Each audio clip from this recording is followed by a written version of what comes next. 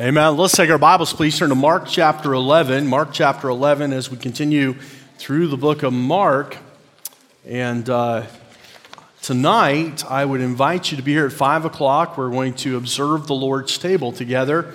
And I'm thinking in my mind that this morning's service has helped prepare me for the Lord's table. We have done a lot of singing and reflecting about what the Lord Jesus Christ has done for us. And so I look forward to tonight, and there will be more of that tonight, more singing about the cross and more singing about the blood.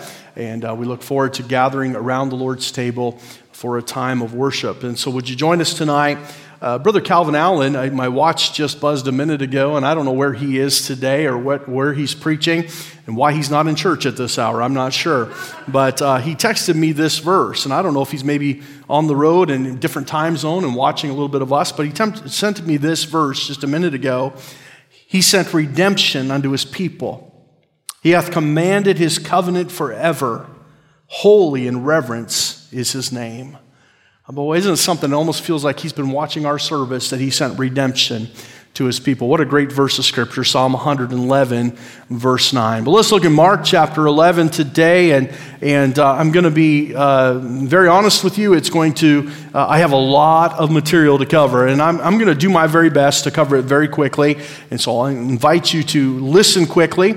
We won't be able to turn to every Scripture that I read, and I pray and hope that you trust that I copied it down correctly to save me having to turn as well. But Mark chapter 11, we were reminded of the story of the Lord Jesus Christ. Just a couple weeks ago, we talked about his triumphal entry. And you'll remember that time where the Lord Jesus Christ rode into Jerusalem on the back of a donkey and with the shouts of Hosanna, blessed is he that cometh in the name of the Lord.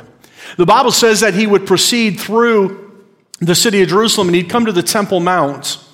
And there the Bible says in Mark chapter 11 and verse 11, Mark chapter 11, I'm going to turn back, verse 11, it says, And Jesus entered into Jerusalem and into the temple, and when he had looked round about upon all things, and now the eventime was come, and he went out unto Bethany with the 12. He did nothing but look around. We talked about that a little bit last week. What did he see as he looked around that temple place? And no doubt his heart was grieved, for he would retire to Bethany that night and rest, but return the next morning. And there he would make his way to the temple, and when he got to the temple, he would cleanse it. He would turn over the tables of the money changers and drive out those that sold their goods. And the Bible says that Jesus proclaimed, My Father's house shall be called a house of prayer, and ye have turned it into a den of thieves.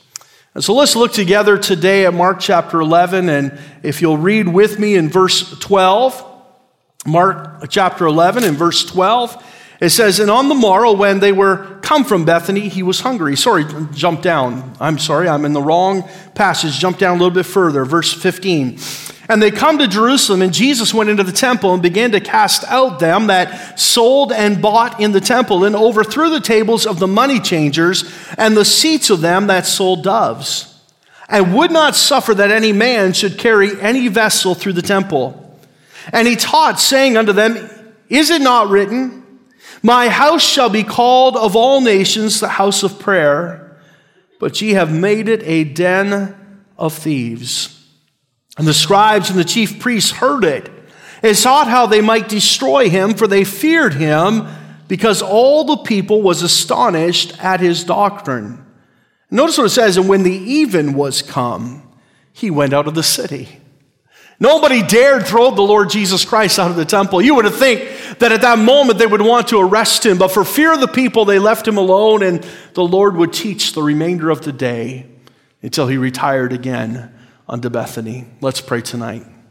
Father, we love you and we thank you for your word, and I pray that you'd help us. And Lord, my heart is already encouraged and blessed by all that we have heard today, Lord, and it's edified my soul, but I pray more importantly that would have worshiped you.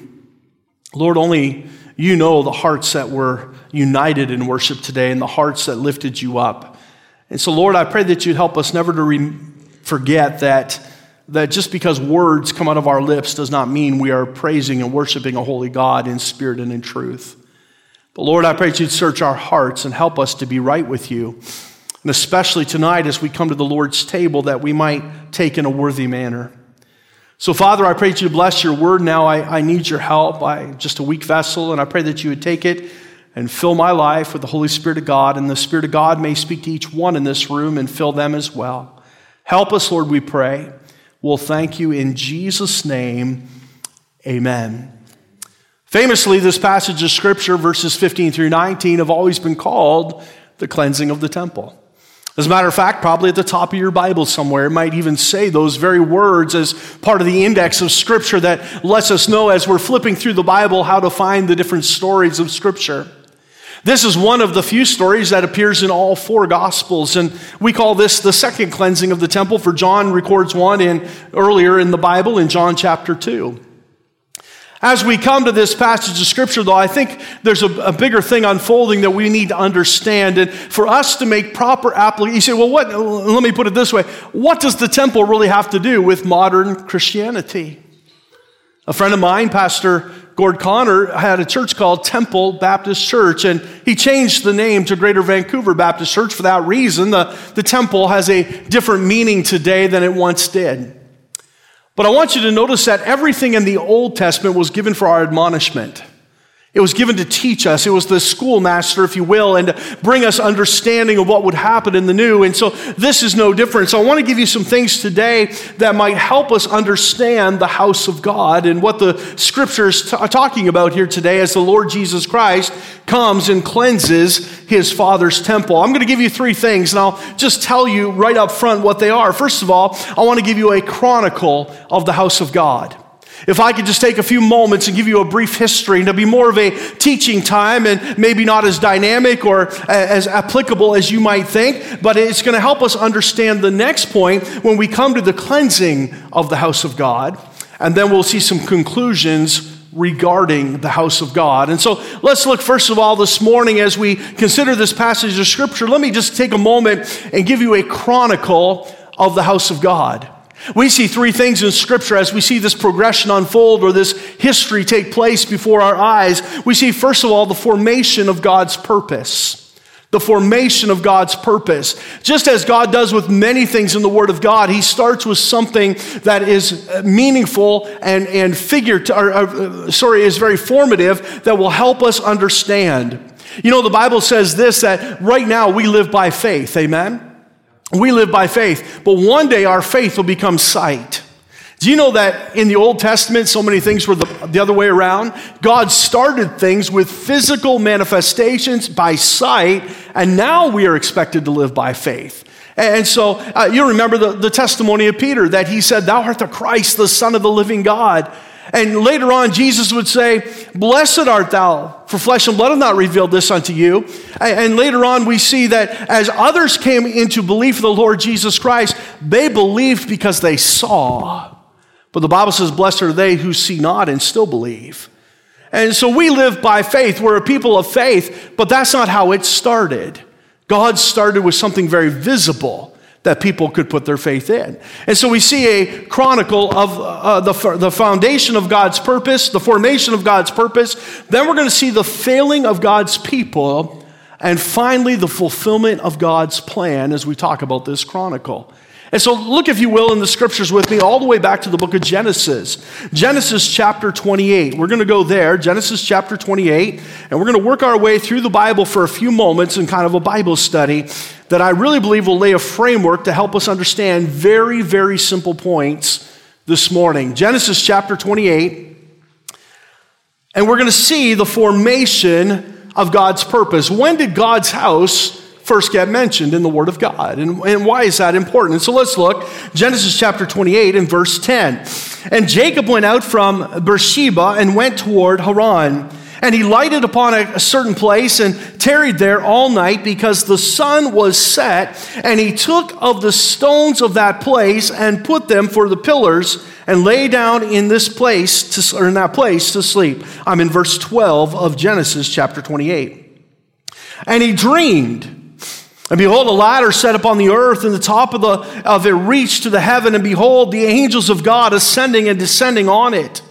And behold, the Lord stood above it and said, I am the Lord God of Abraham, Abraham thy father, and the God of Isaac, the land wherein thou liest to thee will I give it, and to thy seed. And thy seed shall be as the dust of the earth, and thou shalt spread abroad to the west, and to the east, and to the north, and to the south. And in thee and in thy seed shall all the families of the earth be blessed. And behold, I am with thee, and will keep thee in all places whither thou goest, and will bring thee again into this land. For I will not leave thee until I have done that which I have spoken to thee of. The Lord comes to Jacob in a dream, and he renews his pledge to Abraham that he would make a nation that would be great and mighty. And he even hints at their time in Egypt as he says, no matter where you go, I will bring you back again into the land. Now notice what happens when he wakes up in verse 16. And Jacob awaked out of his sleep, and he said, surely the Lord is in this place, and I knew it not. And he was afraid and said, how dreadful is this place? This is none other but the house of God, and this is the gate of heaven. I wonder sometimes as I pause at verse 17, do we ever have that fear and dread when we come into the presence of God? Have we ever experienced God in such a way that the Spirit of God is just so real and so immense in our lives that it drives us on our face, that we fall before Him, that we are overwhelmed by His presence? And friends, I would suggest to you that we need those times with God, whether it's alone in a prayer closet or whether it's in a church service. Sometimes we're ashamed to show others how God is working in our lives, and we don't want the tears to flow, and we don't want the emotion. So we're not going to get caught up in emotionalism. Listen, when God moves your heart, it's not emotionalism. When God provokes something in you, it's real. And Jacob was overwhelmed. He said, what a terrible and a dreadful place. This is the very house of God and the gate of heaven. Verse 18, and Jacob rose up early in the morning and took the stone he had put in his pillows, or put for his pillows. You think you got a tough bed to lay on. And set it up for a pillar, and poured oil upon the top of it, and he called the name of that place Bethel. But the name of that city was called Luz at the first. Bethel means the house of God. The house of God. The descendants of Jacob would multiply, they become a great nation, but they would also find themselves in Egypt. But while they're in Egypt, as I alluded to earlier during our worship time, God redeemed them. In a literal and physical sense, He purchased them out of slavery by the very blood of a shed lamb that was posted upon their door, and God delivered them out of the hand of Pharaoh to make of them a great and mighty nation. And what a wonderful picture of God's redemptive power and spiritually in our lives today. The Bible says, for He who hath He quickened, who were dead in trespasses and sin. We are redeemed by the very blood of the Lord Jesus Christ, the Lamb of God, John said, that takes away the sins of the world. And so we see Jacob, his vision starts with seeing the very house of God. And God remembered His people and brought them out. Years later, He would command Moses to construct a sanctuary. It says in Exodus chapter 25 and verse 8, and let them make me a sanctuary that I may dwell among them. There's an important key in that verse. You see, God wanted a place on earth that He might dwell among His people. That was always the purpose of God. And as we outlay the formation of His purpose this morning, I want you to understand that is the purpose of God. He wants to dwell among His people. God dwelt with Adam and Eve in the Garden of Eden until they were driven out by sin. Later on, He says, I want to redeem my people. And as He redeemed them from the place called Egypt, He wanted to dwell with them again. And He commanded Moses, make me a sanctuary that I may dwell among them. Later, Moses would construct a tabernacle, as God had commanded, down to the very smallest detail. Exodus chapter 39 says this, and Moses did look upon all the work, and behold, they had done it as the Lord had commanded. Even so had they done it, and Moses blessed them. Following that time of construction, when everything was done right down to the very minute centimeter, measured perfectly by the hand of God, The people would dedicate the temple, the great time of worship and prayer. And the Bible says, here's what happened next. Then a cloud covered the tent of the congregation, and the glory of the Lord filled the tabernacle. And Moses was not able to enter into the tent of the congregation because the cloud abode thereon, and the glory of the Lord filled the tabernacle. I'm just reading that scripture and thinking to myself, what did that represent to the enemies of God? To see the cloud descend upon that tabernacle and know that God in all his power had come to the Israelites. Oh, that people might look at Bethel Baptist Church like that and see that it is a place of God's working and God's power on a regular basis. Many years would pass and Israel would wander through the wilderness until they established that great nation called Israel. And the Bible says as Solomon would later on build a permanent temple. We see the tabernacle on the screens behind me, and now the temple that Solomon built in 1 Kings chapter 8. And it came to pass when the priests were come out of the holy place that the cloud filled the house of the Lord, so that the priests could not stand to minister because of the cloud, for the glory of the Lord had filled the house of the Lord. Solomon would later build the temple of God on the mount in Jerusalem. And they too would build it to God's exact specifications. They would worship and they would pray, and God's Spirit would descend and fill the very house of God. That's the formation of his purpose. We see with Jacob, we see with Moses, and we see with Solomon all three times God desperately wanting to dwell among his people. That's what the house of God represents. So we see the formation of his purpose, but I want you to see the failing of God's people. I don't need to turn to scripture after scripture, but I could find 100 this morning that would say the same thing. And Israel did evil in the sight of the Lord. And over, God's people would sin throughout the word of God. And we see that finally in Ezekiel chapter 10, verse 18, the prophet records this: Then the glory of the Lord departed from off the threshold of the house and stood over the cherubims. Later on, we see in 1 Kings, I will encourage you to turn there with me, 1 Kings chapter 25. 1 Kings chapter 25, we have a chronicle of the life of Israel through the book of Kings and Chronicles. And in 1 Kings chapter 25, we read what happened when God departs. What a horrible place when God is not in the house of God. I'm going to say I got the wrong scripture. I'm going to turn to 2 Kings chapter 25. 2 Kings chapter 25. By the way, that song that Brother Judge put up, that was my fault. I'm still cross-eyed, and I got the wrong page number. It was one across, so don't blame him, blame me. And the same reason you got 1 Kings instead of 2 Kings. 2 Kings chapter 25, look if you will in verse 8. And in the 5th month, on the 7th day of the month, which is the 19th year of King Nebuchadnezzar, king of Babylon, came Nebuchadnezzar, captain of the guard, a servant of the king of Babylon, unto Jerusalem, and he burnt the house of the Lord. And the king's house and all the houses of Jerusalem and every great man's house burnt he with fire.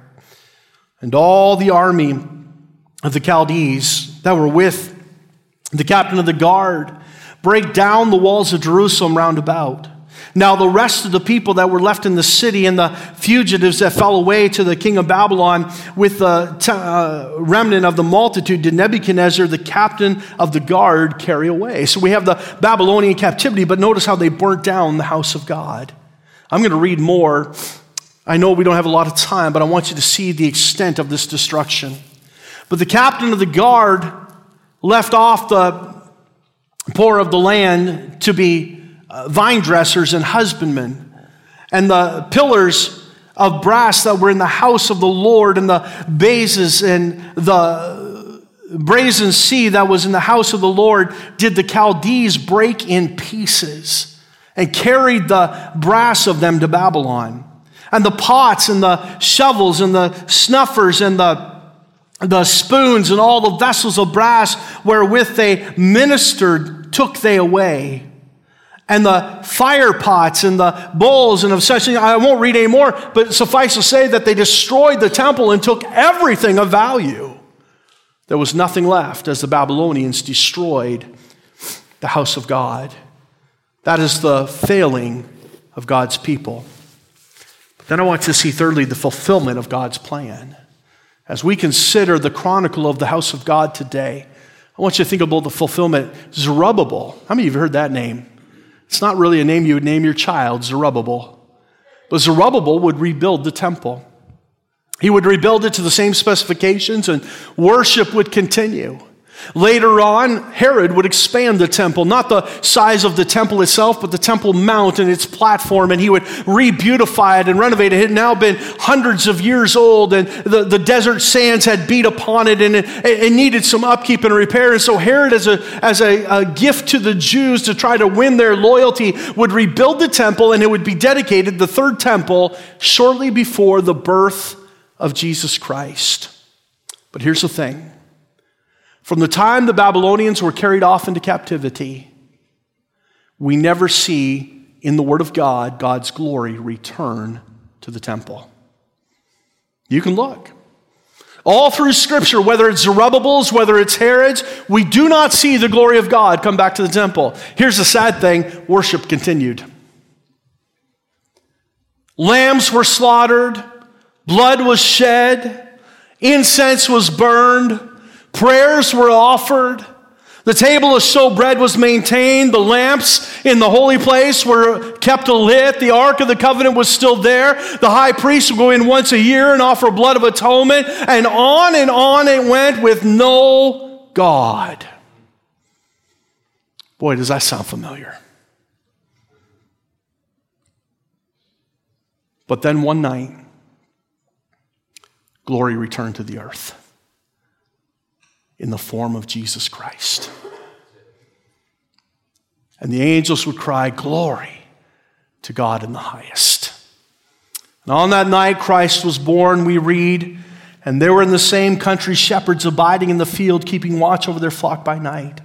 And lo, the angel of the Lord came upon them, and the glory of the Lord shone round about them, and they were sore afraid. And the angel said unto them, "Fear not, for behold, I bring you good tidings of great joy, which shall be to all people. For unto us is born this day in the city of David a Savior, which is Christ the Lord."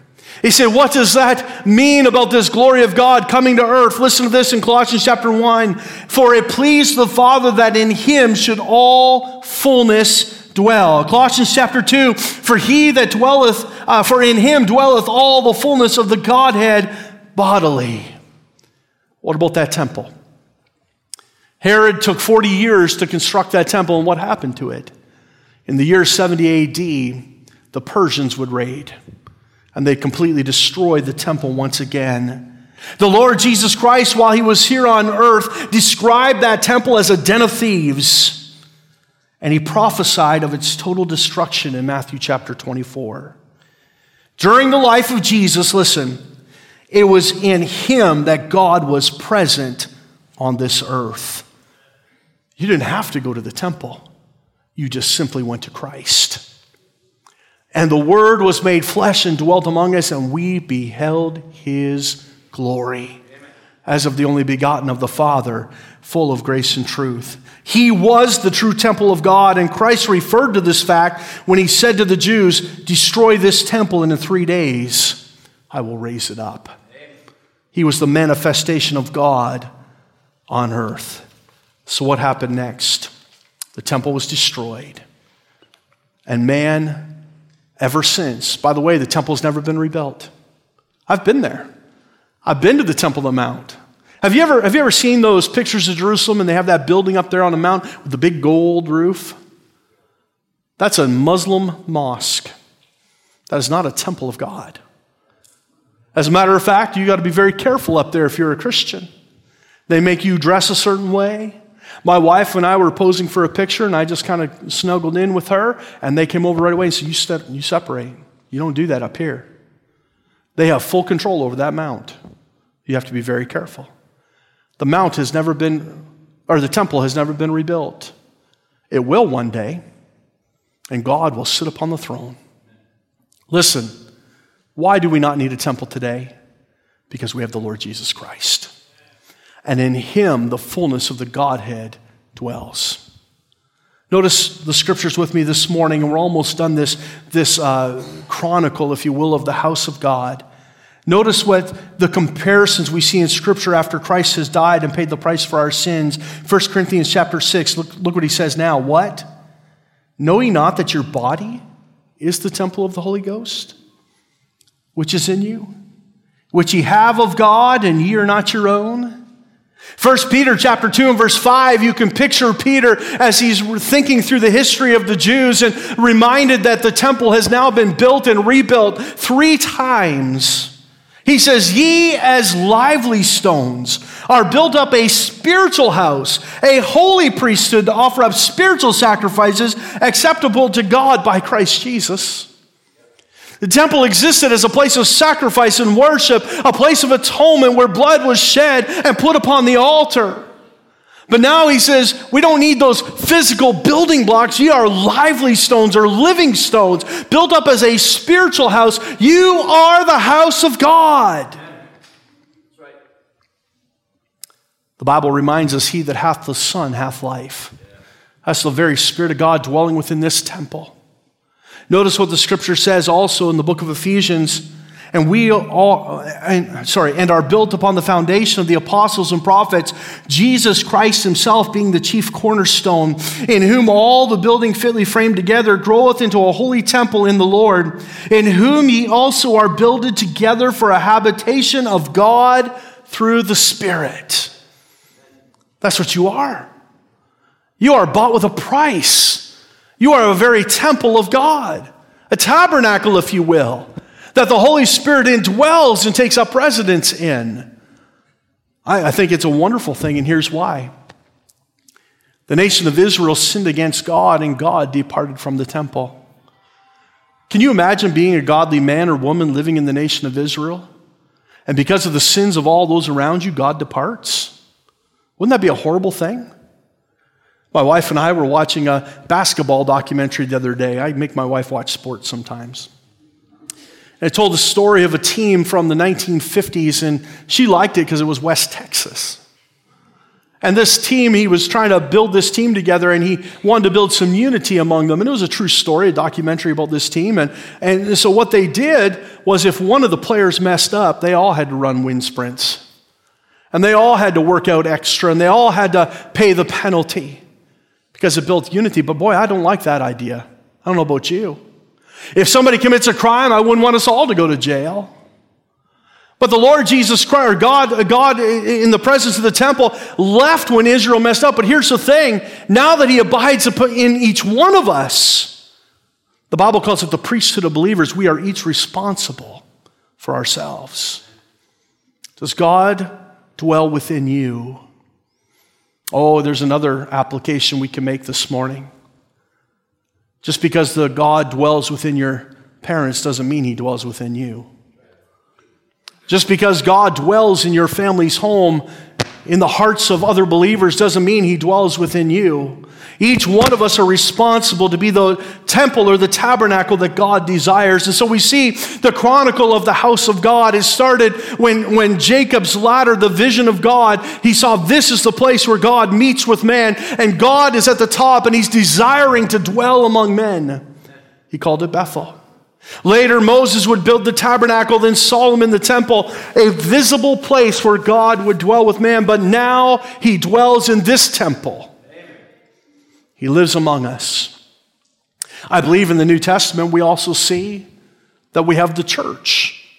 And when I say the church, I mean the body of believers, but I also mean the church house. We can call that the house of God. As a matter of fact, in 1 Timothy, Paul says, if I tarry long, that you may know how to behave yourselves in the house of God. So he gave them doctrine so that as they gathered together to worship the Lord, they had a framework to follow, that they would know how to behave. And so today, we have the spiritual temple. But friend, I hope you know that when we come to church, we come to the house of God as well. And in this place, we want to see the glory of God manifest. That's the chronicle of the house of God.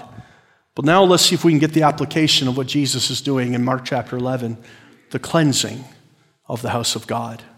Turn back to Mark chapter 11 and just notice a couple things. I know my time is almost gone, but I'll be very quick now, I promise you.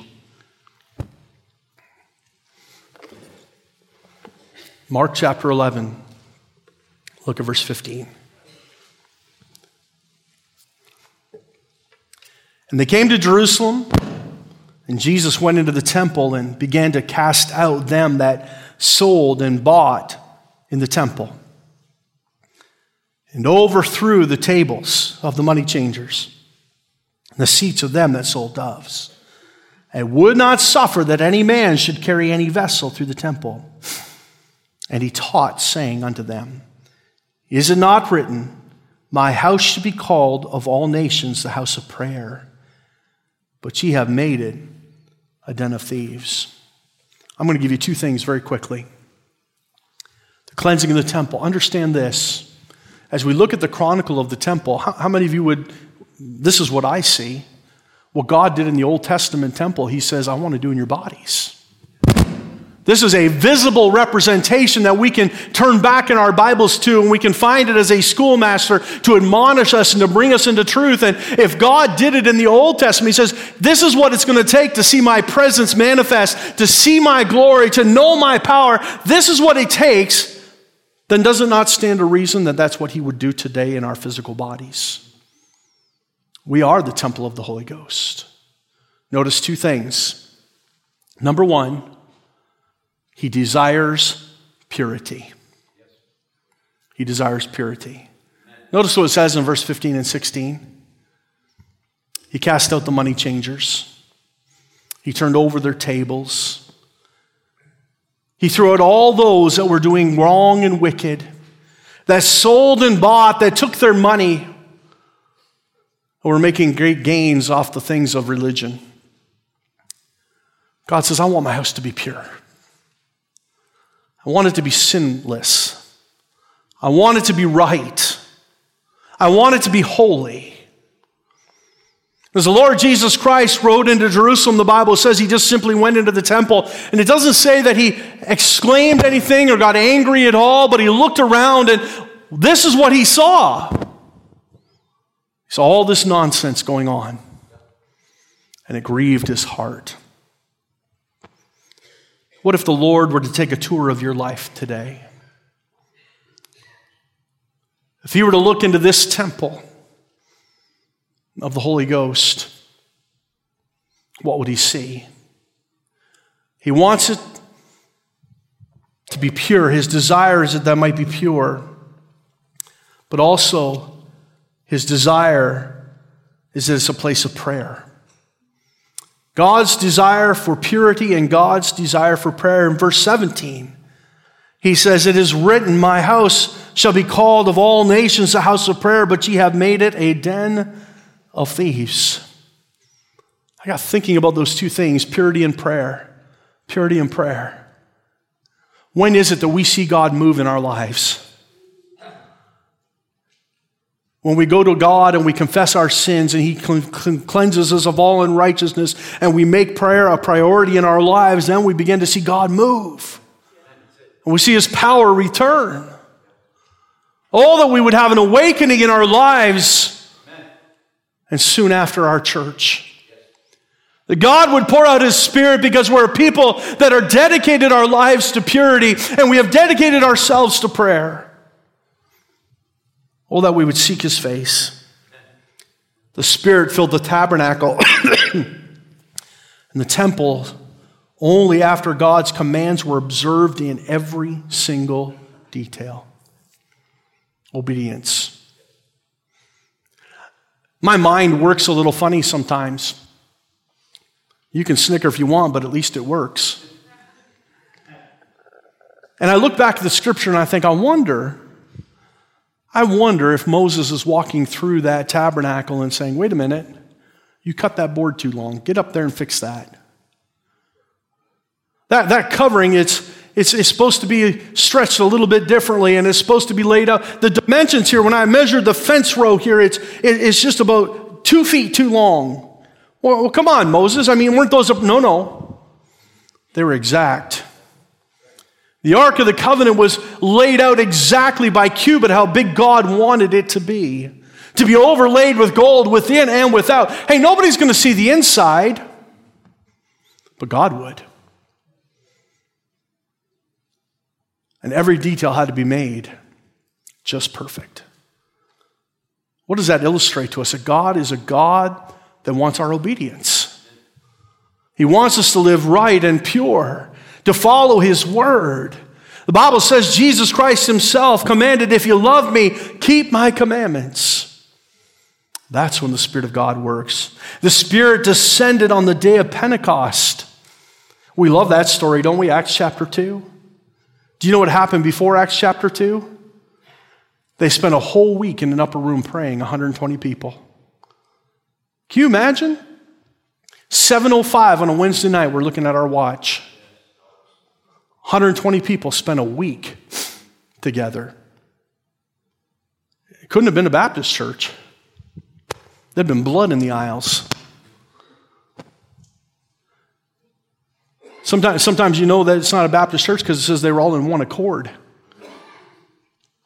Man, we fight with one another, and we wonder why there's no power of God. He wants purity, and He wants prayer. The Spirit of God fell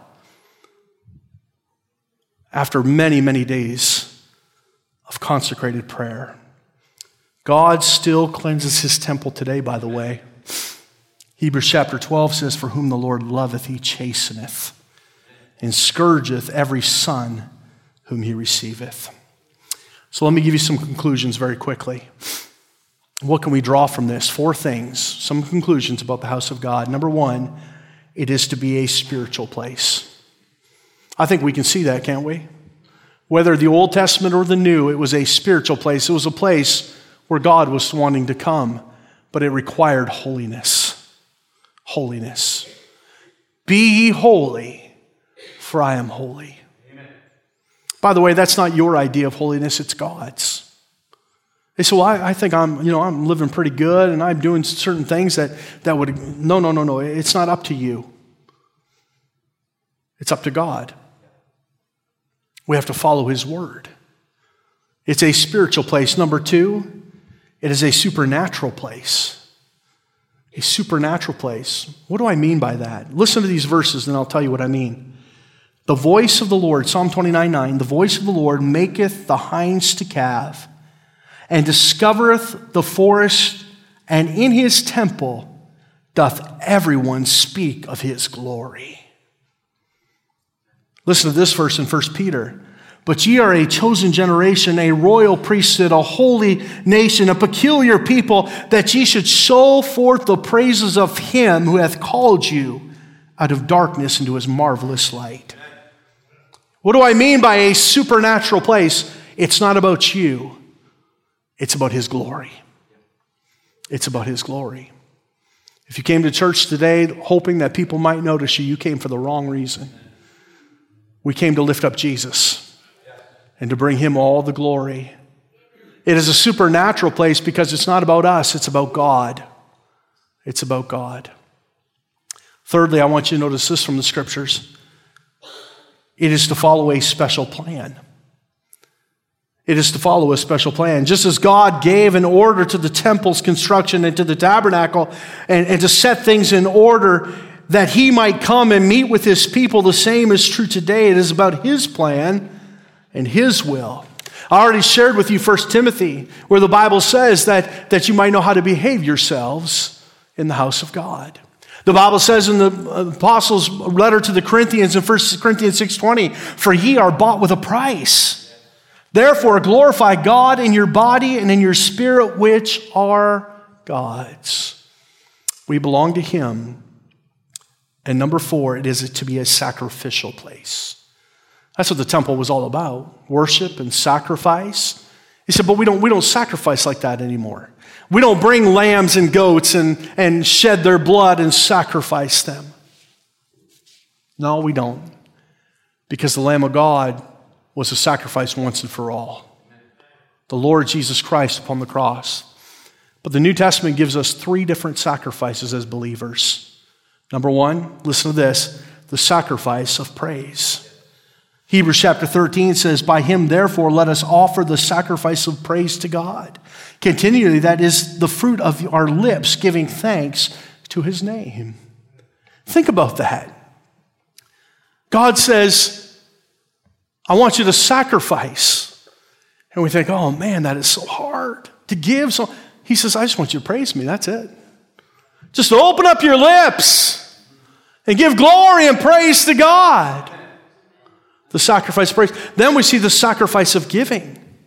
We notice in Hebrews chapter 13, the very next verse, but to do good and to communicate, forget not, for what such sacrifices God is well pleased.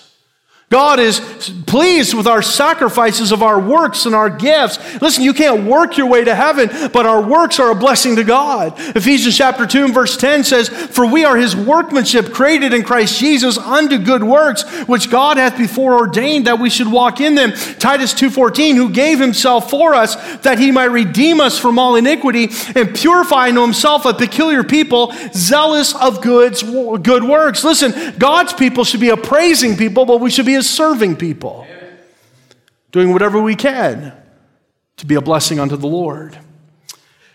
And then, of course, there's the sacrifice of ourselves.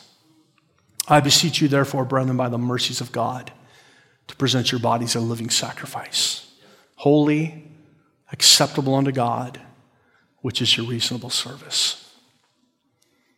God is still cleansing the temple today. Every time you open the Word of God, and he begins to prick your heart, he's cleansing it. He's like Moses I spoke about earlier and said, hey, that's just not right up there. You didn't follow the instructions just carefully enough. Sometimes he just guides us and directs us. Other times he has to chasten us to bring us back into the right place. But it's because he loves us. And listen to this final thought. It's because he wants to dwell with his people. You say, oh, but preacher, we're in the New Testament. He will never leave me nor forsake me. I can do whatever I want. Oh no, friends. You will grieve the Holy Spirit of God. You will vex the Holy Spirit of God. You will sin against the Holy Spirit of God. And then you'll say, why do I have no power in my life? Why does God not hear my prayers? Why does God not speak to me? Why doesn't he not move in my life? Oh, that we would be a pure people, a prayerful people, that we might see the glory of God work in our lives. Father, help us, we pray. Speak to our hearts.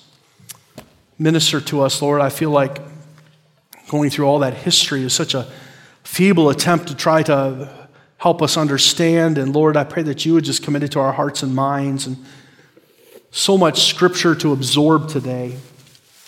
But I pray that it would do its perfect work. My words have no effect, but the Spirit of God can work through his word. And so I pray, Lord, that something would prick our hearts today and help us, Lord, to be a holy people, peculiar people, a royal priesthood, a chosen generation, that we might sing forth his praises.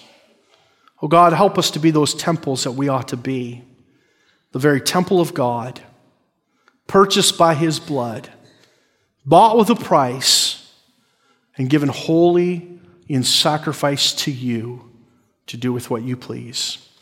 And we'll thank you in Jesus' name. Amen. Let's stand this morning with our heads bowed. Maybe God has pricked your heart this morning. The altar's open even now. Let me just ask you this quickly. I'm not going to tarry saying too much. I'll let the Spirit of God speak to our hearts. But maybe you're a temple with no spirit. Maybe you don't know God. Never trusted Christ as your Savior, and we can help you with that today. We'll take you a Bible and we'll show you what it means to have eternal life. Somebody would be pleased if a gentleman would step out and come right now. Brother Roberts will meet you right down here in the front. If a lady would come, my wife, will meet you right down here in the front. Take a Bible and help you find the Lord Jesus Christ today and how you can know for sure. You say, can we know for sure?